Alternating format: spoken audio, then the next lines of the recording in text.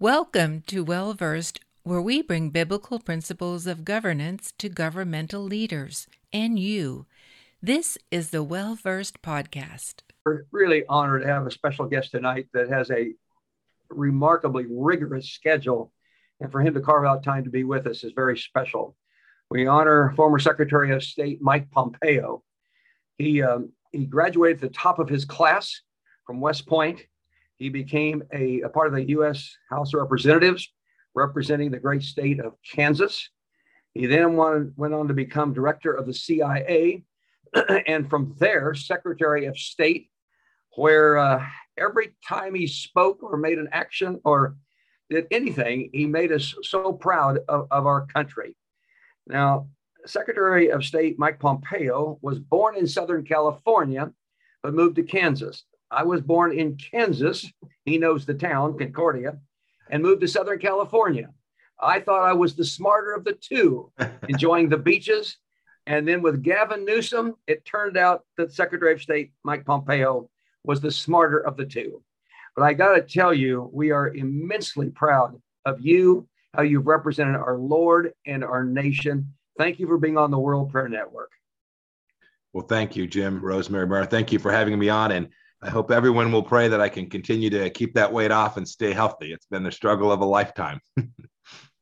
Well, congratulations. We would like you just to open it up and talk about whatever's on your heart. And I'm giving you this broad title, The Condition of Our Nation, the Condition of Our World.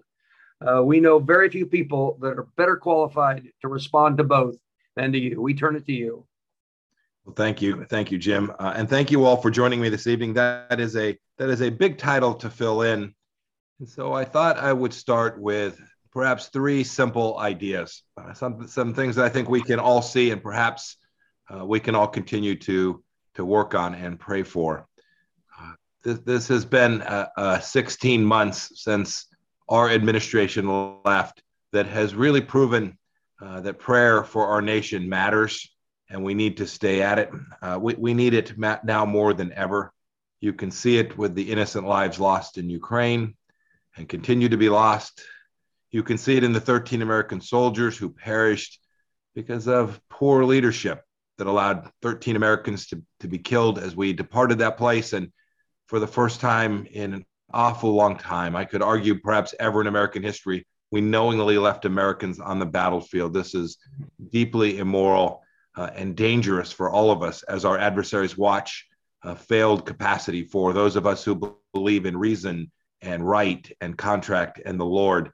Those of us who believe in those things must lead. And in these cases, America defaulted to those who had a fundamentally different worldview, and bad things happened. I am praying for America to continue to get this right. And I, like many of you, am working on that project as well. I'm working to find good, Constitution-driven, faithful men and women who are running for office. The election in November is just a few months off. Hoping that they will take up the cudgel, take up this hard work. They will pray, and that you all will pray for them, and we will successfully begin to reclaim the Judeo-Christian heritage that made us all so special and this nation so special. This is not partisan. This is not political. This is about biblical truth. And this is the third thing I thought I would open with. We've all been watching the untruths that have been told to us for all of these past months. And indeed, for the last couple of years, we've been told that it's okay to shut down churches and leave bars open.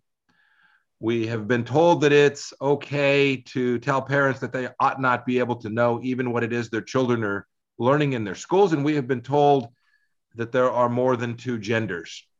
I don't think anyone of any political persuasion can argue that those are deeply immoral, deeply inconsistent with our American tradition, and dangerous for the future prospects of each and every family here in the United States. You know, when President Trump took office, he brought around him a group of people who valued religious freedom, who wanted every man and woman all across the world to be able to practice their faith, or if they chose not to do that too, and not to let government interfere with that. And we worked tirelessly. The Religious Freedom Ambassador, Sam Brownback, the former governor of my great state of Kansas, Pam Pryor.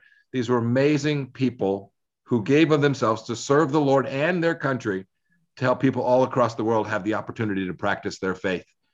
Sadly, much of that effort, much of the work we did has been abandoned these last 16 months.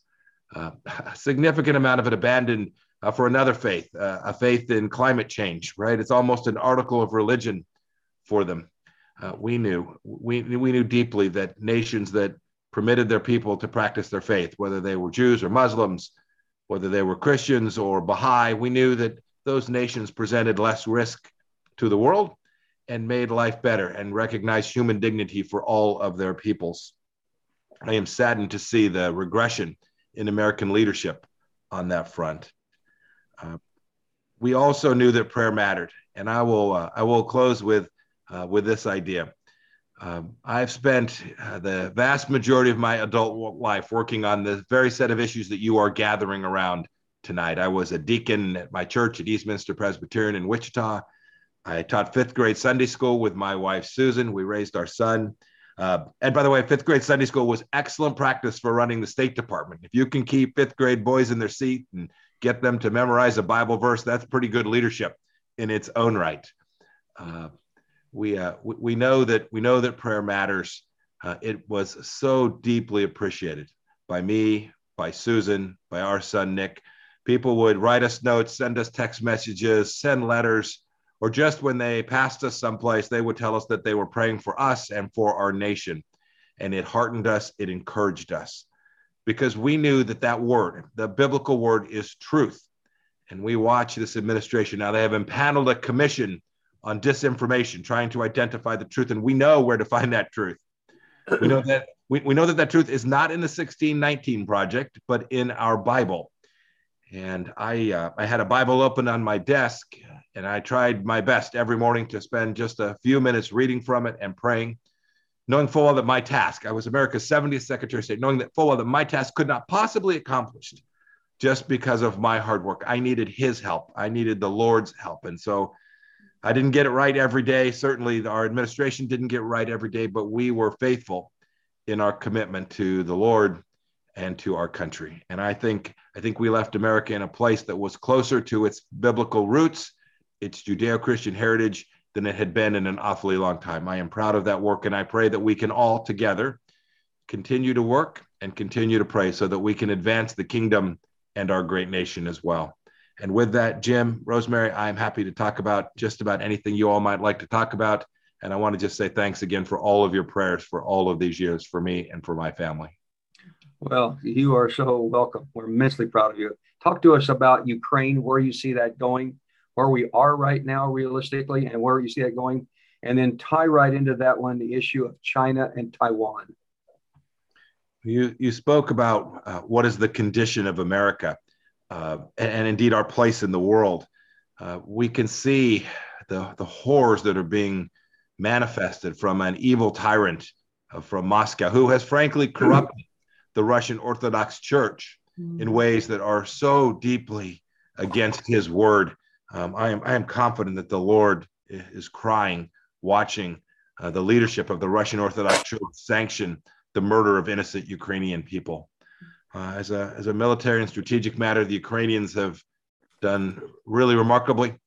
We have provided them with some of the tools. The Europeans have provided them with some of the tools that they need. I am only disheartened by the fact that we have not done more and didn't do more quickly, and are still allowing much of Europe to be under the jackboot of Vladimir Putin, still paying for Russian oil and Russian natural gas, which is providing resources and money for this regime that is so evil and continues its onslaught in places like Odessa and in Mariupol and in Kharkiv. It is dangerous to provide this tyrant with money. I pray that the world will rise up and that the world will come to see that Vladimir Putin must be permitted to suffer the full power of the Ukrainian people as they attempt to defend their sovereignty, and the Ukrainian Orthodox Church is doing its part in the country as well. I'm so proud of all of them. Yeah. I asked this question in ignorance because I just don't know NATO or understand NATO. Does NATO have the backbone? Does it have the capacity to stand with Ukraine in the midst of this if needed? Jim, it's a good question. I wish I could answer a simple yes, but I don't know.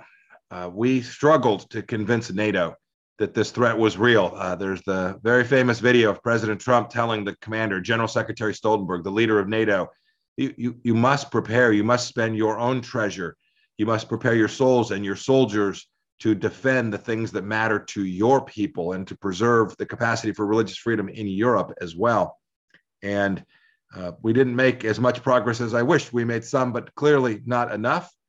And then without American leadership, you can see the results. I pray that NATO will do better. They've certainly, over the last 10 weeks, improved their performance, but they had for so long forsaken their duty to their own people and to the greater NATO project that it will take many, many months for them to rebuild their capabilities so that they can withstand this. And I think Putin sees that. I think it's why he began to move when American leadership abandoned the field, because he was convinced he could push back on NATO in a serious way. I pray that we get this right. I hope General Secretary Stoltenberg, who is a decent, good leader, can rally the Germans, can rally the French, can rally the other NATO nations to provide the assistance that the Ukrainian people are going to need over the next weeks and months. With the support that Biden is supplying and in NATO, does that give enough to the Ukrainian people to get Russia out of the eastern sector or south sector, or is it too little too late? So we're probably in too little too late mode, unfortunately, to actually eject him from Luhansk and Donetsk, the places in the southeast. But we are fully capable of providing them the intelligence that they need, the tools that they need to ensure that Vladimir Putin doesn't take any more of the land and doesn't shut Ukraine off from the Black Sea. It is their only access to grow their economy, and they're going to need that as we rebuild. And then we, of course, Jim, have the challenge of the Ukrainian refugees, now somewhere between 4.5 and 6 million people who have had to flee their homes. Think of as much as 10 or 15% of the Ukrainian population. In the United States, that'd be the equivalent of 30 or 40 million refugees that have had to flee their homes. Many of them have almost nothing to go back to. And so the Poles, the Romanians, the Hungarians have been most gracious. They have delivered in the most Christian way to take these refugees into their homes. It will take a Herculean effort on the part of every freedom-loving Christian person in the world to help the Ukrainians rebuild over the coming years. And then I pray that at least many of the Ukrainians, will be able to return to the place they want to be, back in their homeland of Ukraine. China and Taiwan, where are we there? Well, we are in a worse place with respect to religious freedom in China. It is horrific what's happening. We talked about bars being open and churches closed in America. We have an entire city, the scale of New York, completely shut down, people being denied food. This is one of the greatest human rights violations that the world has ever seen, all for the purpose of creating zero COVID. And then, of course, you all would know, and so many of you prayed alongside me for the Uyghurs, 1 million persons plus who are being held in internment camps in the western part of China, where women are being forced sterilized, being separated from their families and their children in one of the most horrific scenes we've seen since the 1930s. As for Xi Jinping, the general secretary, the leader of the Chinese Communist Party, he presents a far greater risk than Vladimir Putin. He has a much bigger economy, an equally capable, if not more, military, and he has the global intent, the intent to undermine the West. The central thesis of Jesus Christ as our Savior and reason and the rule of law and all of the things that the Bible teaches us are the most fundamental principles Xi Jinping wants to drive out of the United States. And sadly, he's made some progress in that. And as he makes that progress, the people of Taiwan are at greater and greater risk. We did our best to provide them we provided them with F-16s and air defense systems, and we helped them think about how they could strategically defend their nation and their sovereignty.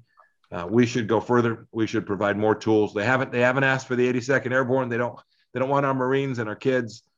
They want the tools and the weapons and the support that they need. And that should come not just from us, but from their neighbors, Japan, South Korea, Australia, India. These are countries that have wealth and resources and the capacity to help Taiwan maintain its independence and its sovereignty. That's all that the decent people of Taiwan, the the freedom-loving people of Taiwan. They are not Marxists. They are not communists. They are freedom-loving.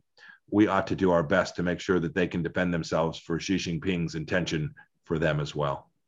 In terms of ships and planes and nuclear capability and troop strength, what is the number one power in the U.S., in the world? Is it U.S. or is it China?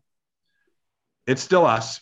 We still maintain superiority in nearly every one of the technologies that you just described. But the gap is very much closing. And there are a handful of places, technological places, that China, because they've built from scratch over the last 20 years, we have legacy systems, that there's a real risk.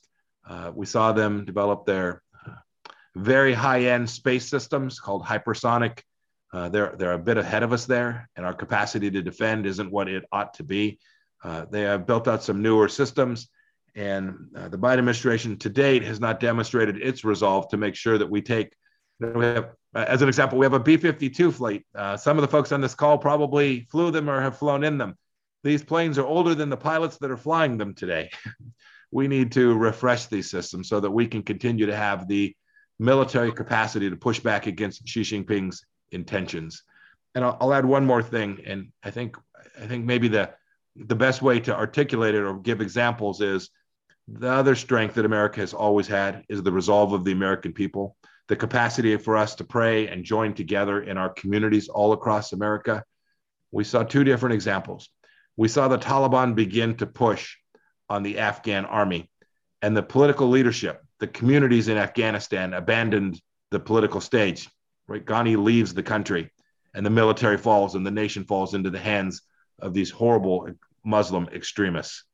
In Ukraine, just the opposite happened. The church rose up. President Zelensky rose up. He said, I don't want to ride. I want some weapons. America must maintain that integrity, that resolve, that understanding of the truth. And when we do, these tools of warfare will be important, but more important will be the American people and our unity, our capacity to demonstrate to the world that we're prepared to defend our most sacred values.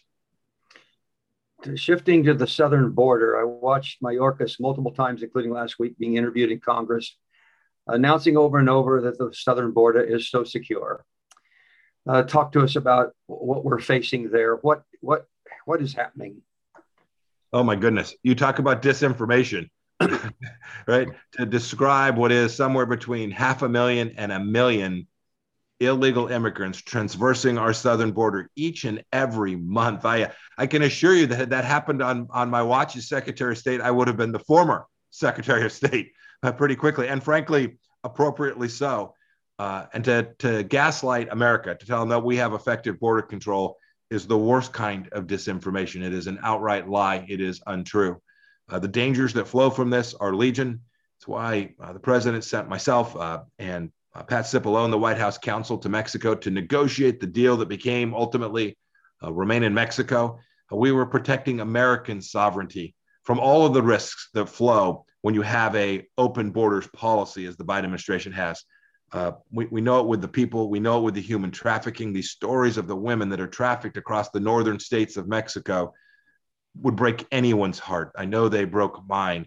And then we now have, in addition to the challenge of the illegal immigrants themselves, we have the risks of terrorists coming across the border. And so many communities that I have traveled to over these last 8 or 9 months have told me that the price of fentanyl in their community is now so low. And the spread of fentanyl traveling from China to Mexico to places like Iowa and Minnesota and to Nebraska and to South Carolina, the risk to those communities is staggering, and these kids are being harmed. There's much loss of life. All of this as a direct result of simply abandoning a policy that was protecting America.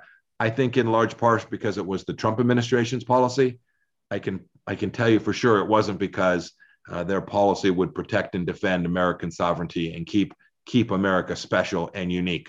I'm saddened. We can get this back pretty easily. I pray that the Biden administration will continue to evaluate the dangers that are associated with and reverse course just as quickly as they can.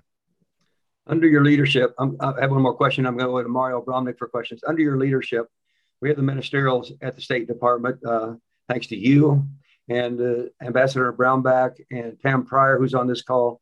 My wife, my sister, and I, and others are on this call. were privileged to attend those, which were profoundly encouraging for the issue of religious freedom around the world. 80% of the population of the earth is in countries where they're religiously persecuted, and 80% of those are Christians. And you led the charge on that. Anything you want to say about that topic before I go to Mario for a question? Oh, goodness, just these gatherings where we brought leaders from all across America of every faith, leaders from all across the world of every faith. They were glorious. They were the largest human rights events ever held at the United States Department of State. And we had a great team. The vice president participated, Ambassador Brownback, Pam, built out these structures where we could come together and pray and fellowship and work on the things that could actually deliver better outcomes for people all across the world. And indeed here in America, they were really wonderful. And I suppose I'm not surprised, but it's just so disheartening to see that didn't continue after our departure. With the good news being is that we are continuing to work to build out that same framework now outside of the United States Department of State, so that we can continue to bring religious leaders, clerical leaders, religious leaders, lay leaders all together to pray and to work for this very important idea of religious freedom around the world. Well, your leadership on that was phenomenal. And then when the president went to the United Nations, we were there when he spoke on that topic. And he actually said you were there as well. And he said something to the effect in his speech, this is the first time a president of the United States has ever spoke on this topic at the United Nations. And he actually stopped and said something to the effect, I had this fact checked to make sure that I couldn't believe that was true. Do you remember that moment? Oh, I do. It makes me feel good thinking about the fact that I was just a little small part of that. And I was able there to witness an American president speak at the UN on religious freedom. I hope every president, as we move forward, will continue to do that. It's so important. Well, you were the small part. You were the enormous part. There were many hands, Jim. Mario, we go to you for some questions. Yes, thank you so much, Mr. Secretary. Number one, on behalf of Jim, Rosemary, myself, and all that are watching, thank you so much for your decades of service. You make us proud, not only your service to America, but as a strong Christian shining forth just the truth of our relationship with our Lord. It was an honor having you in Los Angeles in our Latino Coalition event with Cheon, and it's such an honor to have you here. Diplomacy in Ukraine. I mean, President Trump, and under your leadership, what we saw on the Abrahamic Accords, just absolutely historic actions. What happened in North Korea. One, what would a President Trump administration do to try to de-escalate a situation that could, at any turn to World War III with nuclear armaments being faced at us, or China engaging in the war? I don't see anything being done. Is anything being done led by the Biden administration? What would you and the Trump administration have done in this same situation if we went this far? Yeah, well, it's hard to put these kinds of things back in the box. It's why the hard work always has to happen while the conflict has not yet begun. The demonstration of American resolve to achieve what President Reagan talked about, peace through strength. That's the central feature. When we're now where we are, it gets harder and harder. There are a handful of things that America could do. Some of them they may have done because they ought to be done in private. We should make incredibly clear that if Vladimir Putin escalates, certainly with a nuclear weapon, but there are a lot of escalation things that he could do even short of that we should make very clear are unacceptable. And we should tell him precisely the cost that will be associated with that. The most important thing that diplomats can do is achieve clarity and transparency about the costs associated with action. And that's what was lost. President Biden said, well, a minor incursion is okay. And they shut down an American pipeline, and President Biden said, don't do that again. And the focus of American diplomats was on climate change, not on making sure that we defended America. When you lose that, it is hard to get back. The Trump team would have had a fundamentally different approach. And even today, I would be spending my time talking with my counterpart, Foreign Minister Lavrov, or the intelligence counterparts, Naryshkin and Bortnikov, or even with Putin himself, making very clear, your calculus is wrong. cease these atrocities, and then we will begin to find a place that is orderly. I'm confident that we could have done that. I think we could still find a way to get this back, and I am very confident that we could prevent Vladimir Putin from escalating. I hope that not only will President Biden, but the leaders in Europe will do those things that will prevent escalation beyond the borders of Ukraine even, or even to elements of power like a nuclear weapon, which will fundamentally change the course of history for an awfully long time. Biden, prior to Russia going into Ukraine, did not place sanctions as a deterrent. Are there any interest within the United States for this to escalate into a greater world war? I just don't understand why we're not seeing diplomacy, why there's not an attempt to try to bring down the risk towards a World War III. I hope it's happening quietly, because I would agree with you, where I've not seen true public efforts to achieve an outcome that is fundamentally different than what looks like the trajectory, right?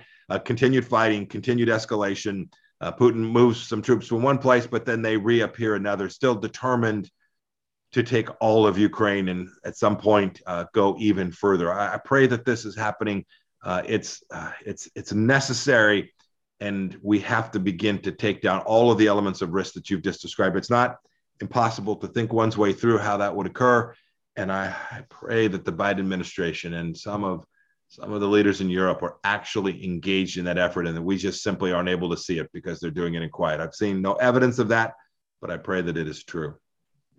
Russia's retaliation for the United States and its current efforts in helping Ukraine, what do you think? Obviously, they're capable of anything. Is there, knowing Russia as you do, knowing the leaders, their own concern, maybe not to get involved in World War III? I don't know. What kind of things might we experience, whether with our grid? We're very concerned with our grid, computer hacking, et cetera. Yeah. So Putin is evil and an authoritarian, but also, in my judgment, still entirely rational. And as a rational actor, I pray that he understands that if there were a significant attack on a U.S. interest, not just here in the homeland, but you can imagine in space, you can imagine on our soldiers that are stationed in Syria or around the world that are not too far off from Russia. If he began to attack true American interests in that way, I hope he understands that the cost that would be imposed on him would be real, severe, and immediate. I hope he also understands that there's a path that looks different from that, and that's the art of diplomacy, trying to strike that understanding so that a leader, someone like Putin, can get it.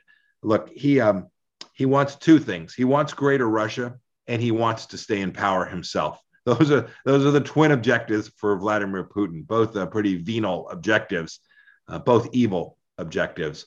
I pray that he comes to see that those are deeply connected, that his efforts to get one could risk either or both of them. And so for that reason, he will see that an attack on something that is central to Europe or central to the United States would risk him failing to achieve either or both of those objectives. My last question, just shifting to election integrity, I had asked you the same question in California. We've had several programs. We actually started with prayer, a global prayer for election integrity on the World Prayer Network. We had Hogan Quigley and Chad Connolly here and others. While we see there is some efforts to try to secure election integrity in some states, I personally am still very, very concerned that it's not fully secure. And when you see the actions of the Biden administration, one catastrophe after another, such a drop in the polls, they're not acting like there's an elections in November. They don't seem to care. The fiasco in Afghanistan, et cetera, Dominion machine, there was no accountability. They were not allowed to talk about it or question that, whether that was real or not. Can we have fair elections in 22? We can, but it's going to take hard work from people all across this country to get it right. Mario, this is a really important point. When the American people come to distrust American elections, that if Sally says she's the city councilwoman or Joe says he's the county commissioner or Somebody else says, I know I won this election for Congress or for the Senate in November of this year. We need to have confidence that that's true. And what we saw happen in 2020 was that we undermined that confidence with late rule changes, by courts stepping in to do things that they had no authority to do, all reducing certainty around our election. And so I think your point's well taken. I've seen a handful of states do some really good work to shore up their election processes. I've seen a handful of other states not lift a finger to do that, and I am very worried. We know how to do this, right? We could do a few simple things in every state. Start with voter ID. Start making sure that every single ballot that's cast gets cast by someone who is a lawful voter in the United States. This is not a hard concept. Happens in every walk of life that you have to show ID. Second, absentee ballots are dangerous. Maybe they're appropriate for soldiers who are stationed overseas. I was a young soldier not too terribly long ago, but massive mail-in ballots for people who have just said, you know what, I'm not going to take the time to execute my civic duty to show up at a balloting place. That presents an enormous amount of risk that there will be ballots that are of unknown origin and create risk, not only that you get the wrong outcome, that the perception of a wrong outcome is real. We have to get this cleaned up. We can't change rules. We can't all of a sudden say we're going to have boxes that you can drop ballots in certain parts of a state of Texas or state of Georgia and not in others. Those are things that undermine the central thesis of America, is that we elect our leaders and then hold them accountable. I think we'll have a good election in 2022. I pray that we will, but there remains an awful lot of work that not only do our state elected officials need to engage in, but those candidates need to make sure they have their people at the polling places, at the ballot boxes where they're being counted, all of those things to make sure that the risk of an insecure or an election that is not filled with integrity takes place. I'm praying that we get it right. Thank you so much, Mr. Secretary. Back to you, Jim. Thank you, Mario. We have Mr. Secretary has a very hectic schedule. We have a hard stop coming in a moment. I want to go right to prayer for him to honor him. But I say to you one more time, sir, when we had you as Secretary of State, we felt like we could sleep good at night. But I cannot tell you, everybody I know is so proud of you, thankful for your integrity, your leadership, your intelligence is quite staggering. We're immensely honored to have you on this call tonight. We're going to go with a prayer right now. Jurgen Matthesius, would you lead in prayer right now? Are you able to bring on your video, Jurgen, and pray for Secretary of State, and then we go right to Pam Pryor. Absolutely, be my honor. Heavenly Father, we thank you for Mike Pompeo. We thank you for your hand upon his life. Father, we thank you for your hand upon his family. We thank you, Father, for not only just great grace around him right now, but we thank you for divine wisdom. Father, we know that you give wisdom to those who call upon you. Father, you gave wisdom to Solomon. Father, we ask that the wisdom of Solomon would be made accessible and available to your servant, Mike Pompeo. Father, we thank you, Lord, that even right now, while there's a different administration in the White House, we thank you that Mike's voice and his influence and his leadership, his wisdom and integrity still play a very, very pertinent part in the shaping and the saving of not just this great nation, but the nations of the world. Father, we see as evil has overtaken in our nation, that the world is in a mess, it's in a crisis. But Father, I thank you, Lord God, that you are raising up warriors, righteous warriors like Mike Pompeo and those on this call who are pushing back the darkness, pushing it back against evil agendas so that peace could pervade our time. Father, we know that wickedness does not go away, that it must be confronted, it must be combated, and it must be pushed back. So Father, I thank you right now, Lord, in this hour and this time, Lord, for those around Mike Pompeo, that they would find courage, that they would rise in this hour. Father, we thank you, Lord God, for a church that is turning to you, a church that was turning to wokeness and weakness instead is now turning back, calling upon the Lord Most High, that you are moving in this hour, moving in this time. Father, I thank you for Dr. Jim and Rosemary. Father, continue to bless them as they continue to lead pastors and leaders right around not just this nation, but nations around the world. We ask all these things in the name of your beautiful Son, Jesus Christ. Amen. Amen. And Father, I continue that prayer and just say amen to everything that Pastor just said. And Lord, I just want to give provide a special blessing over Susan and Mike and Nick and his family. Lord, protect him, protect his marriage, protect him physically, Lord, from those who still wish to do harm to him. And Father, we just pray Psalm 91 over him, Lord, and even on his health, Lord. We know that you want healthy warriors. Yes. Your desire for Mike is to be healthy. And Lord, we just pray that you would work there. And Father, it's just sad to have unfinished business in our hearts. So Father, I pray especially right now for the staff that's currently around him, for Brett and Jim and Hattie and Victoria and Morgan and others. Lord, give them wisdom too. And more than anything, help Mike to know that his time is in your hands. And as it says in Ephesians 3:20, that the plans you have for him are better than any that we could all dream of. No matter what the highest thing that we can think and want for Mike right now, Lord, your way is better. And Jesus, you reign above everything. So Lord, you know what his future holds. You know what he needs. You know what you need him to do. And Lord, we just ask for an open portal in heaven for that to happen. Use him as an ambassador, Lord, first for you. Make a desire in his heart to know you in this time when he does not have to go to a government building every day, Lord. Just give him that extra time to just enjoy your presence. And Lord, finally, politics can be so dirty and messy. And Father, I pray you keep him from a cynical heart. Lord, I keep him from arrows from others, sometimes within our own ranks. And Lord, I just pray that you preserve him and that you would just give him your wisdom, Lord. And we just ask these things in the precious name of Jesus. Amen. Amen. Michelle Bachman, can you unmute just enough and come on your video just to say, as we let the Secretary of State go in just a moment, just bring a greeting. I know the two of you are very, very close friends and work together extensively. Michelle, are you able to unmute? They have a muting problem. Yes, I'm here. Can you hear me? We sure can. Okay. We've got one more thing for the Secretary of State, but I wanted you to have a moment just to say a goodbye to him as he's leaving. Well, all I can say is that we have been in the presence of greatness. And I say that absolutely, truly. We were so blessed to have Mike Pompeo as the Secretary of State. We would be so blessed if he was our President of the United States. There's really, when you consider top shelf people, it is tough to get higher than Mike. Mike would never say it. Mike is embarrassed. I've embarrassed him, but I want to know up close and personal, working together in the Congress, traveling together. This is a mighty man of God, but he's a mighty man on earth that God has used for his praise and his glory. Let's continue to pray for him, continue to pray for his future. We would be so blessed if God would continue to use him to lead in the United States. So I love you, Mike. You know that. And my prayers are with you almost every single day.